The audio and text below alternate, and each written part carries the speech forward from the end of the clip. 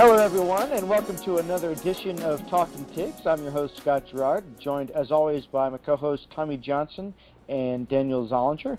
We're coming to you live right after LSU's win over Utah State, and we'll be covering that along with some other topics. But before we get into those things, we just wanted to suggest to those of you that are not already listening that you're following us on Twitter. Please do so at Talking Tigs, no G in talking, and at Talking Tigs Podcast on Facebook. We are also on iTunes and Spotify as well. LSU has just handled a potentially pesky out-of-conference foe pretty handily, beating Utah State 42-6. We can get into the different phases of the game in a bit, but overall, I thought LSU performed up to expectations, at least offensively. They scored 42. Joe Burrow had a good day, and defensively, it looked like there were some big plays, but overall, I think they did really well, especially with the early on turnover on downs right by the goal line, and then they held to a field goal after LSU gave up that short interception. So I wanted to check in with you guys first before we get into that. How are you guys doing? Doing good, Scott. Good to be here with you again. And we're here, on a Saturday afternoon. Florida just scored in that Florida-Auburn game, and we're just excited for another LSU win. Yeah, Tommy and I were at the LSU game today. It was very hot. We did not stay the whole time because we would have melted into a couple of puddles, but we're here back for the recap, so glad to see us get another win over a team that, if you go back into the Talking Tigs archive, we kind of labeled as a potential trap game before the season even started, so glad we dodged that one in a good way. Yep, and I'm playing through an injury right now. I can already feel I'm considerably sunburned right now on my face, so I think that I deserve Player of the Week. And you'll get it. You'll get it. I'll talk to Verge Osbury about getting you some sort of medal or something. But since you guys were at the game, let's start with you. What were your overall impressions? It was an early game, second time in 2 weeks that they had to do that. So how was it for them, but also, how was it for you being in the stands? So I feel like, the train moves on, and LSU is still looks good on offense, I think, improved on defense. They talked about how Coach O had put in a few more tackling drills and really, coached up the defense in the past bye week, and I think that showed.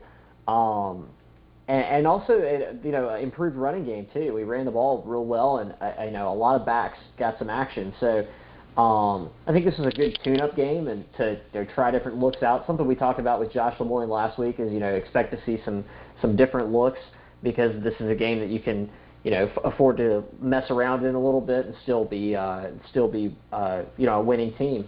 So I don't think you can complain too much when you beat a team by over 30 points. So the train moves on, and now we can kind of look forward to and scout out Florida for next week as they're currently playing a top 10 team in Auburn. Yeah, it was a real good win. We handled Jordan Love, Utah State's quarterback, who, as our friend Josh Lemoyne said on the podcast last week, is a potential first-round talent in the NFL. He did not look good, especially against our defense. He had no touchdowns, only 130 yards and 3 picks. So, 3 different players came down with an interception, including Grant Delpit, his first of the season, after he got a little banged up at the beginning of the game and came back and made that play. So that's what you love to see from the veteran, especially since he had been having a little bit of a down year so far. But, overall, just a good win in all the phases. Offense chugged along, and the defense really stepped up, holding the Aggies' offense only to 6.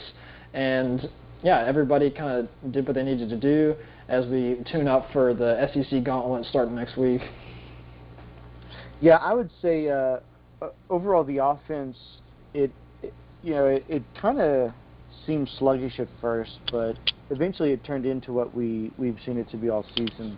Joe Burrow had a good line, 27 of 38, 344 yards, 5 TDs, 1 interception, but when you look at that play, it I don't know, you could say that was Thaddeus Moss just not getting a grip on it. It could go either way, but I don't know if it was, you couldn't put on a bad decision on. No, it's not like he threw it into double coverage or right.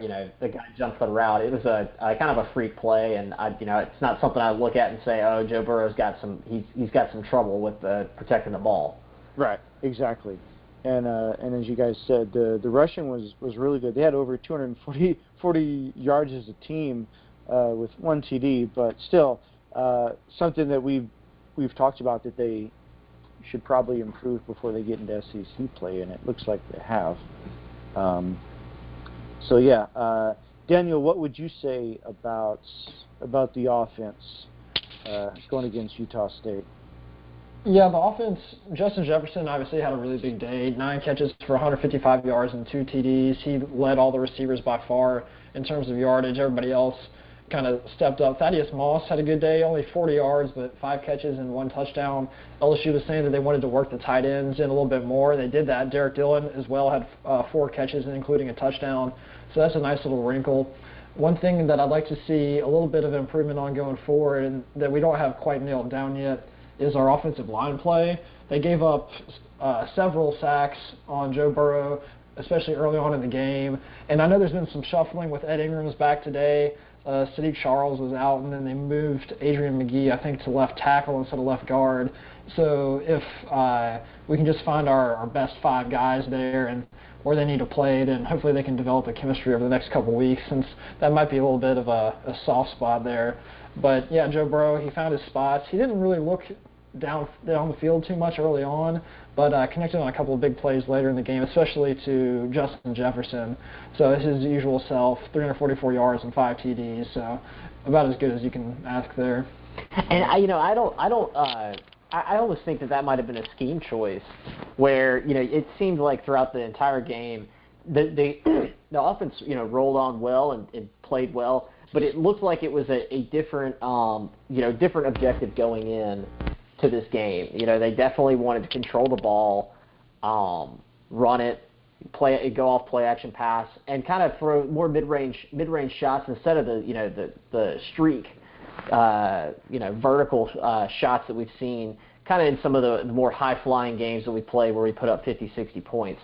So I don't know if that's just we can showing and experimenting with different ways of tempo and different ways of controlling the ball as we get into SEC play, and then expect to see a little bit of both, or be able to switch in and out of those 2 different approaches depending on the situation when we get into a real when we need to play different types of offensive.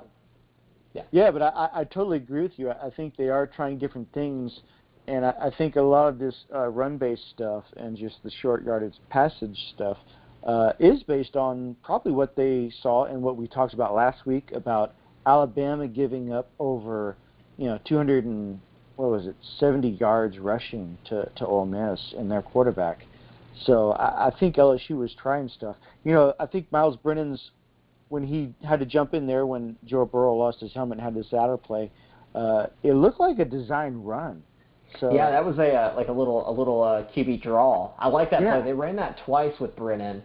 Once at that time you're talking about, and then once in the fourth quarter, and I think he got like 10 yards on both runs. Yeah. So that's a nice little wrinkle. Yeah, and Joe Burrow was active out of the pocket. He ran for a few first downs. So I thought that was interesting. I thought it was kind of a tip to what they saw, and thought, oh, okay, so you can possibly run against Alabama. Let's start throwing that into the mix. Because, like you guys said, it was a great day running. They definitely passed the rock around a lot with the running. So it could be that they're trying to prep themselves for that November 9th game. So going on from that, I would say you have to look at the defensive side of it. And coming in, we talked last week with Josh about Jordan Love being a potential first rounder, maybe even in the top 20. But I thought LSU handled him pretty well. The stats weren't great on him. He didn't have a touchdown, only interceptions to the count of 3. So I thought they handled that pretty well, and rushing as a team, they didn't do that great either. So what did you think about the defense? Let's start with you, Tommy. Good. I think this is a much improved defensive performance, especially from our secondary. 3 picks on the day against what an expert like Josh Lemoyne says, is a top talent. So, I don't know if he had an off day or what, but you can't.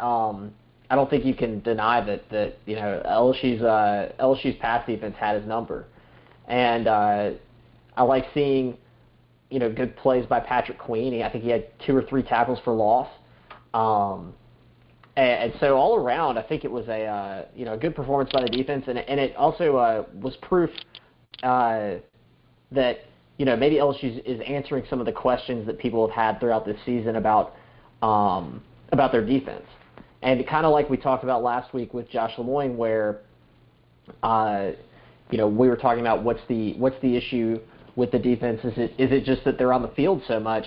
Maybe Coach O and Insminger and Joe Brady address that by saying, we're going to run the ball a little bit more, give our defense a little bit more of a rest, and so that way when they come out, they can be lights out. And the proof was in, no touchdowns scored, 3 picks, multiple sacks and hurries, and multiple tackles for losses.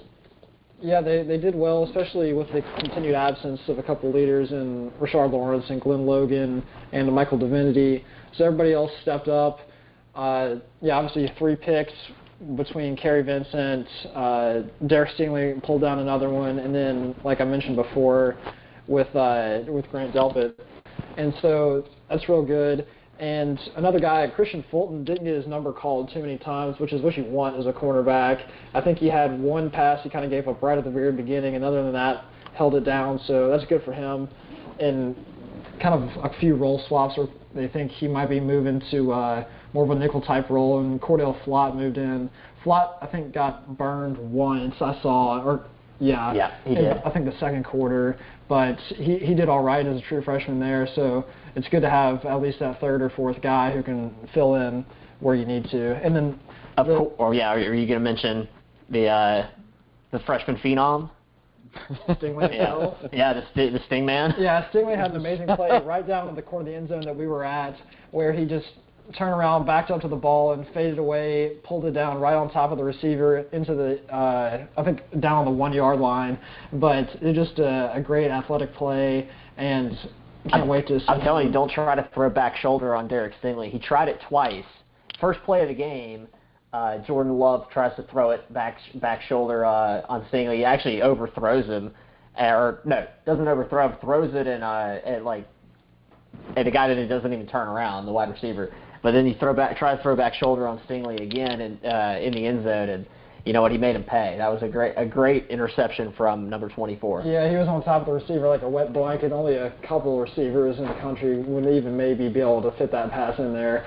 So that's very good to see. That's about all I have on the defense, though. And then obviously hold up to 0 touchdowns is a big improvement over last week when Vanderbilt put up 38 on them. They'll get a bigger test against Kyle Trask coming next week with Florida. Especially they got some good wide receivers, and we'll see how that pans out. Yeah, and going back to that Stingley play, I wanted to just point out that on that play, it seemed with whatever Utah State called and how LSU responded, everything went towards the middle except for the guy that Stingley was covering, and it seemed like that's what they wanted. So Utah State wanted to test that, and and they did because Stingley was out on an island, but he caught it. He defended the island basically. So I thought that was amazing, and just at the top of the game, the fact that they held Utah State out of the end zone twice. And that's why it was 7-6 early on. And I thought, guys, this is going to be one of those games, where LSU just kind of trudges through it, and it's closer than it should be. But luckily, they held at least those first 2 drives, and like we said, they didn't allow a touchdown, which was amazing, considering this guy could go in the first round next year. But as far as that goes. The special teams, not too much to report from there.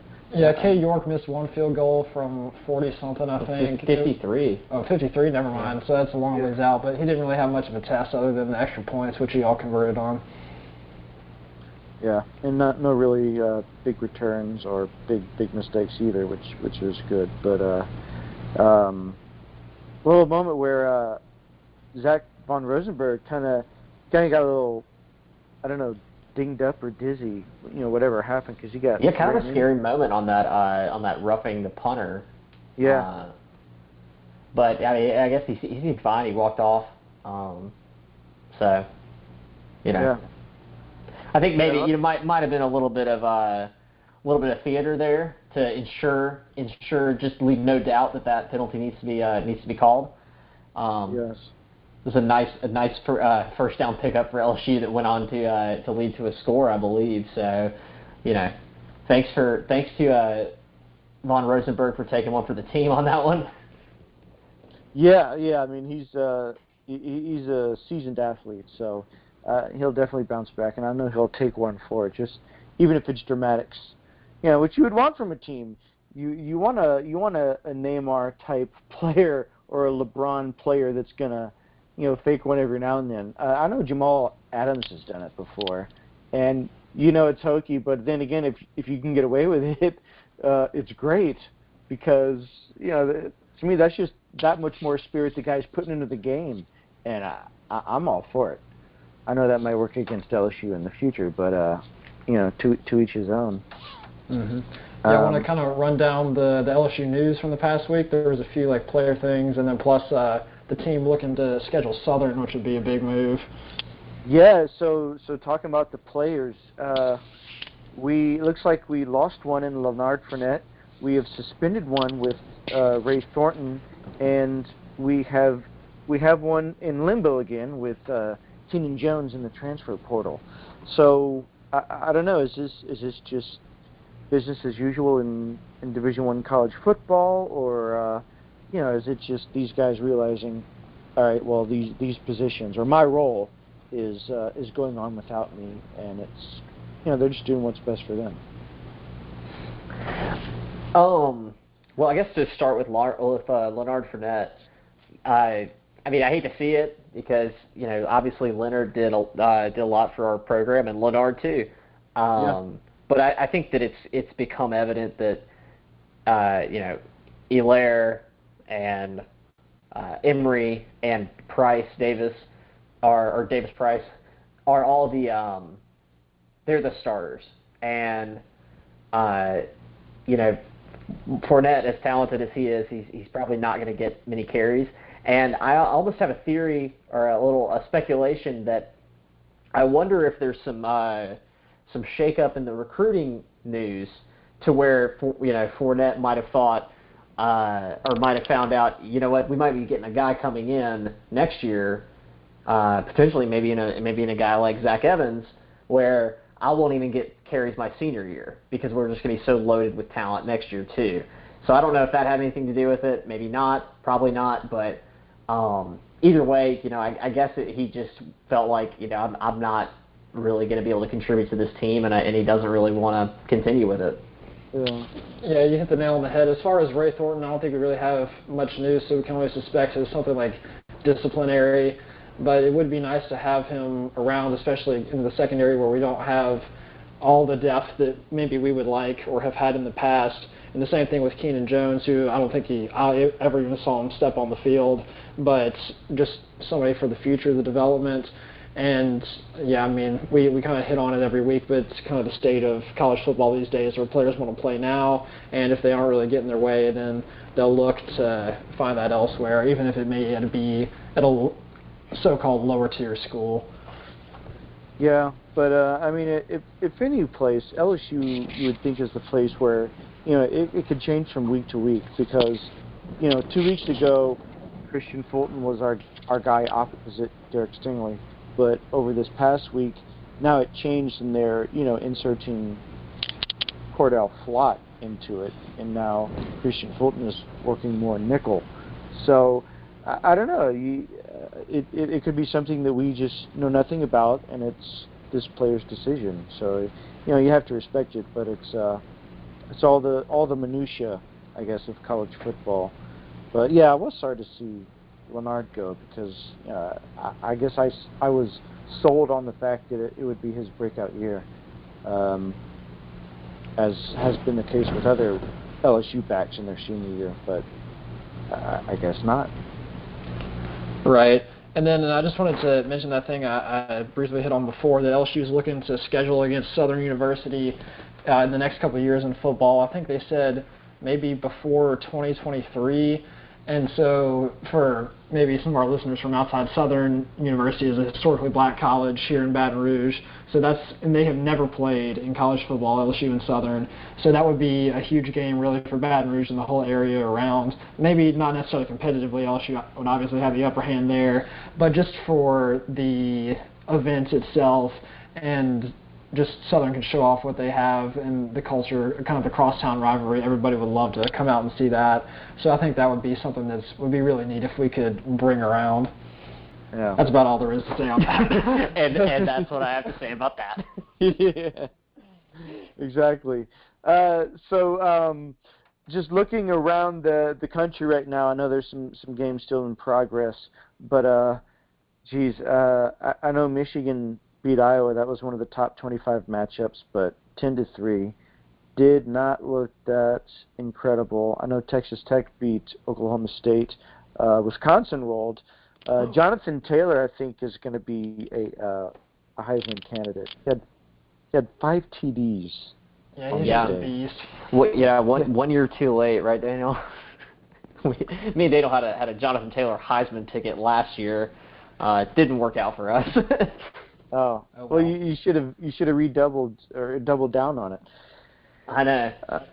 Wanted to give a shout out to my Tulane Green Wave beating Army today. They improved to 4-1, probably second best team in Louisiana, I guess you could say. And they may or may not be ranked after this season, but like to see that. And then Florida's playing Auburn as we speak. Florida's up 7-3, so that'll probably be a close one that keeps the scoring low down to the end. And it's a big game to watch as LSU fans, obviously, with Florida coming in next week and then Auburn a few after that. Yeah, and some other interesting LSU-related notes. Texas is tied on the road with West Virginia, 7-7. And oh, really? I didn't see that. Yeah, and because that's a different West Virginia team. Dana Holgerson's at Houston now. And Oklahoma, they beat Kansas, but it was 45-20. And the Fighting Mad Hatters had a pretty good performance. Their QB, he threw for 3 TDs. Puka Williams, who was actually an LSU recruit, he ran it for 137 yards. So it was a pretty good performance. I know Kansas is not back yet at all, but still a good performance. Les Miles is at least breathing some life into that program, so good for them. Yeah, I mean, I think anytime you keep it relatively close with Lincoln Riley's Oklahoma team, there's something to be said for that, because usually they're blowing people out of water by 50, 60, 70 points. Yeah, exactly. Now, but this. I heard some people talking about this Texas-West Virginia game, saying it was a trap game for Texas. So I'll be interested to see, how this, if the Longhorns will pull ahead. Yeah, because they got Oklahoma next week, which is a Big 12 matchup everybody's been waiting to see. So they're looking a little bit ahead to that one. And a Texas loss here would be a big shakeup. That pretty much that puts a nail in their coffin. And then if they were to end up beating Oklahoma.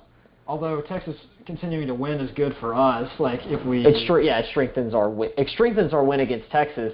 Definitely. But like I've said over a couple of podcasts now, the different machinations and combinations of losses here, and this team A loses and this team wins, and then but that we thought that team was good.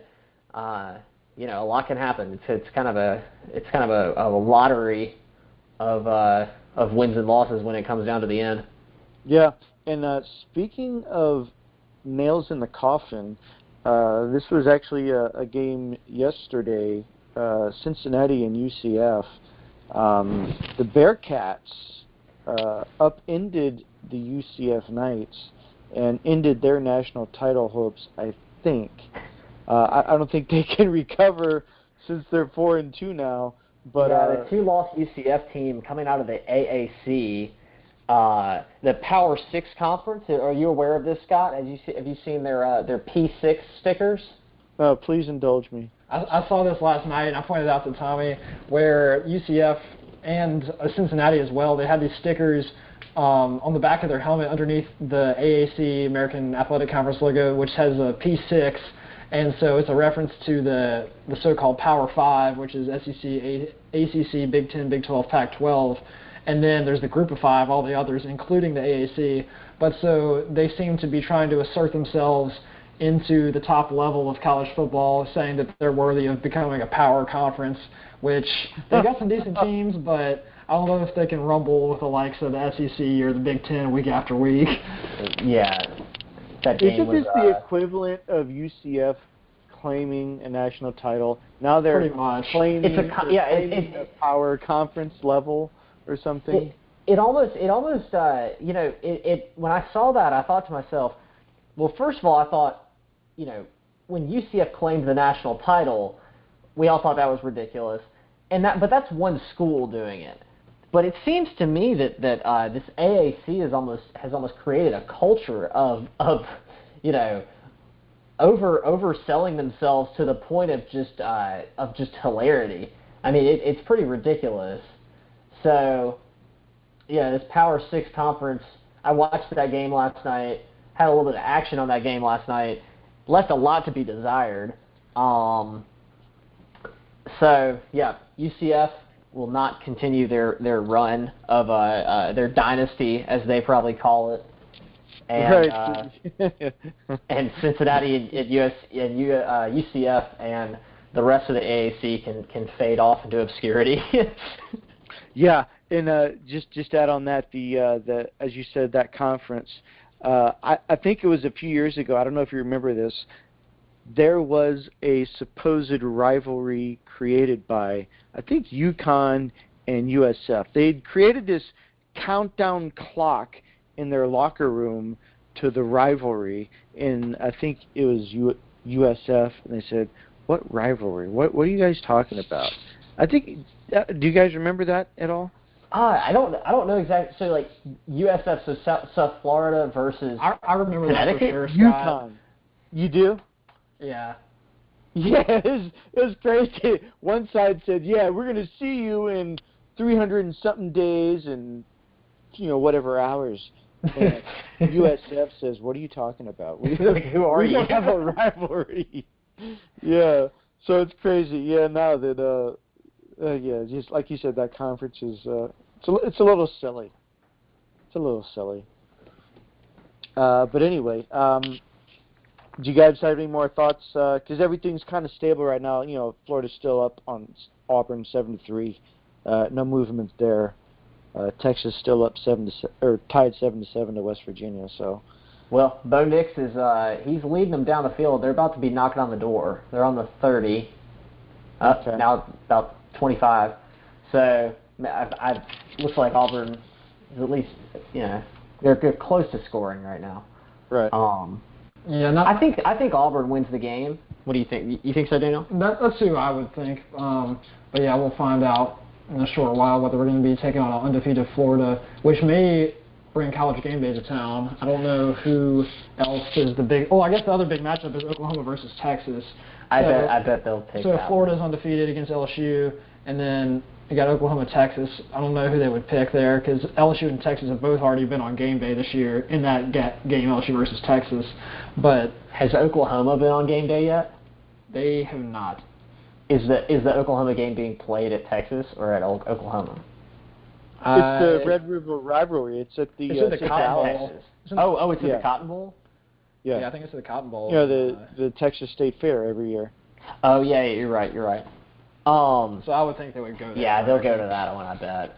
Because it's like I think they go. Plus, to that they went to the SEC. They went to Florida this today. week, Yeah, they can't go Florida back to back. But still, either way, that's a huge game. Maybe we'll get. I wouldn't be surprised if we get SEC whatever the thing is with Feinbaum.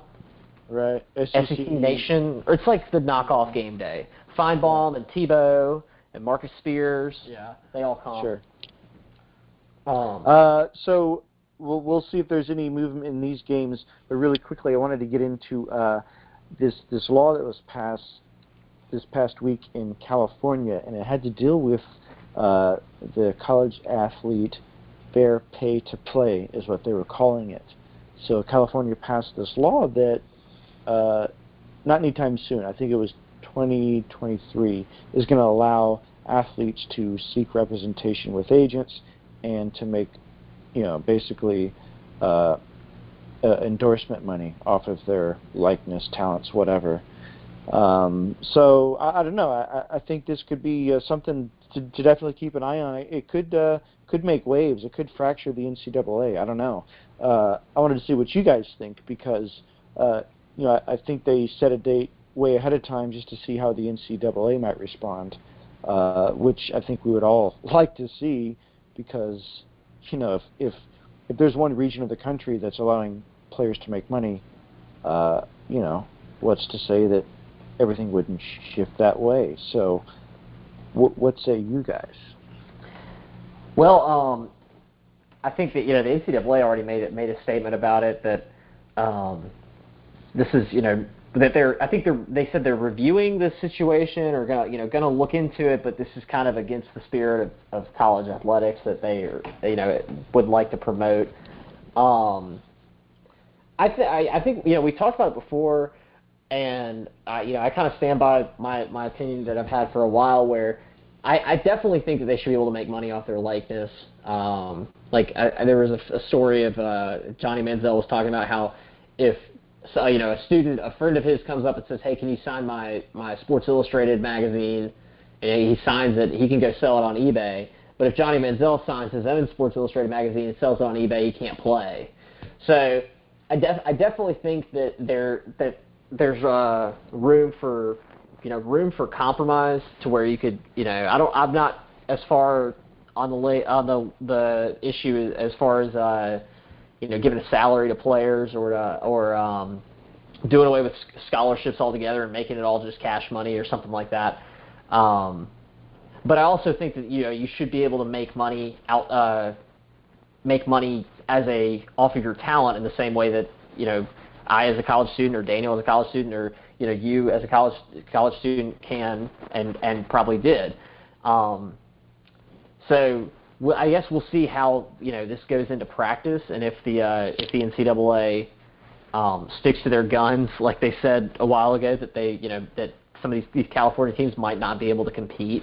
I don't think that would happen. I feel like there would be some sort of compromise, but especially with they've said that multiple states are looking at laws similar to this and following California's lead. So it's definitely something to monitor, and it could definitely change the landscape of college athletics in general. But there's a lot of when you actually start thinking about how it works with specifically public institutions and Title IX and athletic programs, because we think about it just in terms of football. But can the volleyball player is the volleyball player going to get paid the same amount as Joe Burrow? And then if they don't, then you run into Title IX issues. As college athletics are set up right now, you would run into Title IX issues of representation. So there's a lot of things that have to be hammered out. But I think it's a good step to go ahead and start this because they definitely need something needs to be done. Yeah, it's obviously a really complicated issue with a whole lot of ways to look at it, like you said, Tommy. And then I think it will eventually happen that college players are going to get paid more in some way. And then I couldn't even tell you what that's going to look like, but it'll happen probably within the next 10 years, although you say that's not really a very immediate timeline. it's been this way forever, so the next 10 years is not that far. And then, so we don't really know whether it's going to be through endorsements, like all the players can figure out what they want to do by themselves. Obviously, that's going to be leaning more towards star heavy, or like you said, if the university just takes all the revenue, splits it evenly, and gives it to all the scholarship athletes, or if they kind of split it up on a per sport basis. So then, like you said, the football team would be getting a whole ton, and the women's swimming and diving team would be getting pennies on the dollar. But they'll figure out something, and I think not very many people are going to be happy when it happens, as weird as it is to say, because no matter who gets benefited, there's going to be a whole big group on the other side that's saying this is not the way we want to do it or have done it in the past. And it'll take definitely some getting used to, but eventually I think that's what we're moving towards as a football community. Well, it's and as I definitely said, that Auburn muscle punt against Florida, so that's terrible for them. get on the ball. It's just like I think it's a lot like the playoff situation where everybody begged for a playoff. Everybody, this BCS thing is terrible. It's not any good. And then, then they give you what you want. They give you the playoff, and now everybody, it's flawed. It's not right. It needs to be 8 teams. It's 4 teams. No, it needs to be 12 teams.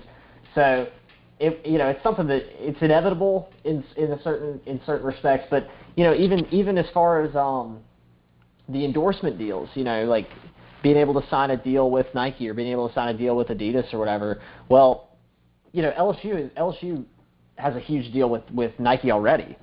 So, how would you navigate Joe Burrow if Adidas wants to sign Joe Burrow, but Nike is already has the whole LSU contract? So it's not as it's clearly not as clear cut as the way that the NFL does it or the way that Major League Baseball does it or anything like that. I think like I said before, I think the simplest way is to just allow players to be able to make money off their likeness or their own personal brand, and then divvy. And then I like the idea of divvying up proceeds of the program or proceeds of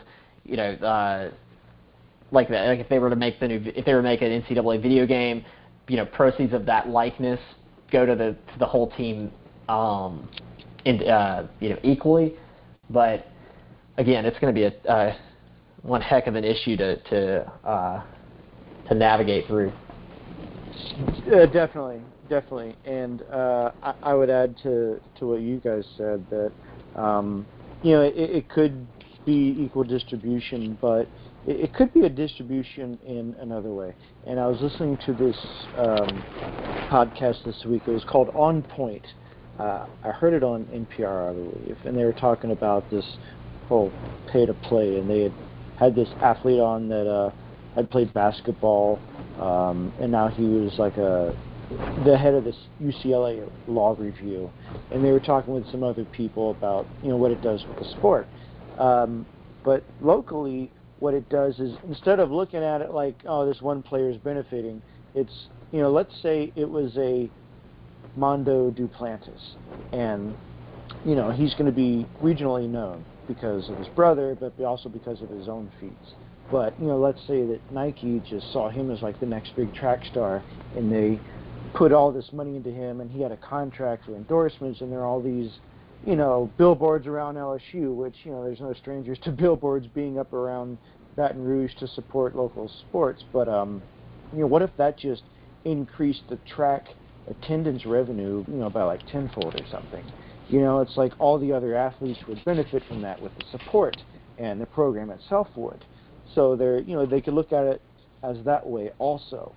It started with some swimmer from Stanford, I think was the example they gave on this podcast. She was like basically the Michael Phelps of college swimming. But anyway, there's that aspect of it too. And had Ben Simmons stayed around longer, or if he was allowed to profit from it, who knows? Maybe that would have been bigger than it was. So there's all that to look at too. But the big issue is that it's only going to benefit the guys that are going to go pro anyway, I think. It's like 98% of athletes are not going to make a profession in the sport that they're at this school for. So, like, if they allowed people to get paid, the only ones that potentially would get paid are the ones who are going to go pro anyway. You know? Yeah, and so it's not really. No, you're right. Like the whole market dynamics of it, I think that it almost seems like you might be careful what you wish for, because the argument's always made for college for paying the players is, oh, well, you know, the second string or the third string guy, he is always practicing, he's always doing this, he's always doing that, and he doesn't have time to have a full-time job, which is true. Like, these players do not have time to do anything other than school and football. But if you kind of throw them out in the market and see, you know, what's Jacoby Stevens, you know, value to Nike or value to Adidas, I would guess it's probably not, you know, as much as or you know, not to name names, but just any player that's not Grant Delpit, Derek Stingley, and Joe Burrow. You know, they're probably not going to be really highly paid in college. So, you know, I think you're right that it really would only benefit the stars, and then the stars are going to go to the NFL anyway, so they're going to get their check. Yeah. Right. Yeah, I don't really have too much more on that right now, but we'll have to see how it plays out. It's, you know, like I said before, nobody really knows what it's going to look like. There's going to be a lot of kind of warring factions. We'll see. Yeah, it's just going to be interesting to see what the NCAA is going to say in response to this. You know, how they respond to this, because, you know, if they don't, or if they respond in a way that, you know, is not, I don't know, not playing to across the board, it could fracture them a little bit. Because imagine, you know, think of all the athletes that have left their own hometown where they themselves had made a name, and they transferred to, say, IMG Academy in Florida, just because of, you know, the allure of that program. You know, it's, you know, they still had to sign on with a college program after that, but just, you imagine that. So imagine how many players would go out to California to play in their own college athletic association because they could get played. You know, that would totally change the landscape, especially among, you know, college conferences. Yeah.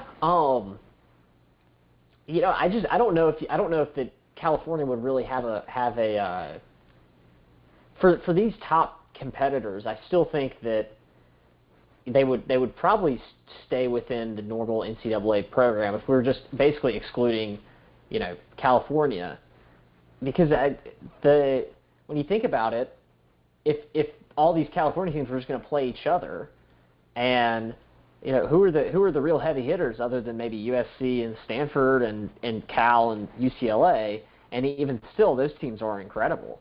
So I guess, you know, I think it would end up being more like how, you know, once a year or you know, every other year, one or two of the top basketball talents out of high school will choose to go to Spain or, you know, wherever, Australia, or, you know, overseas to play,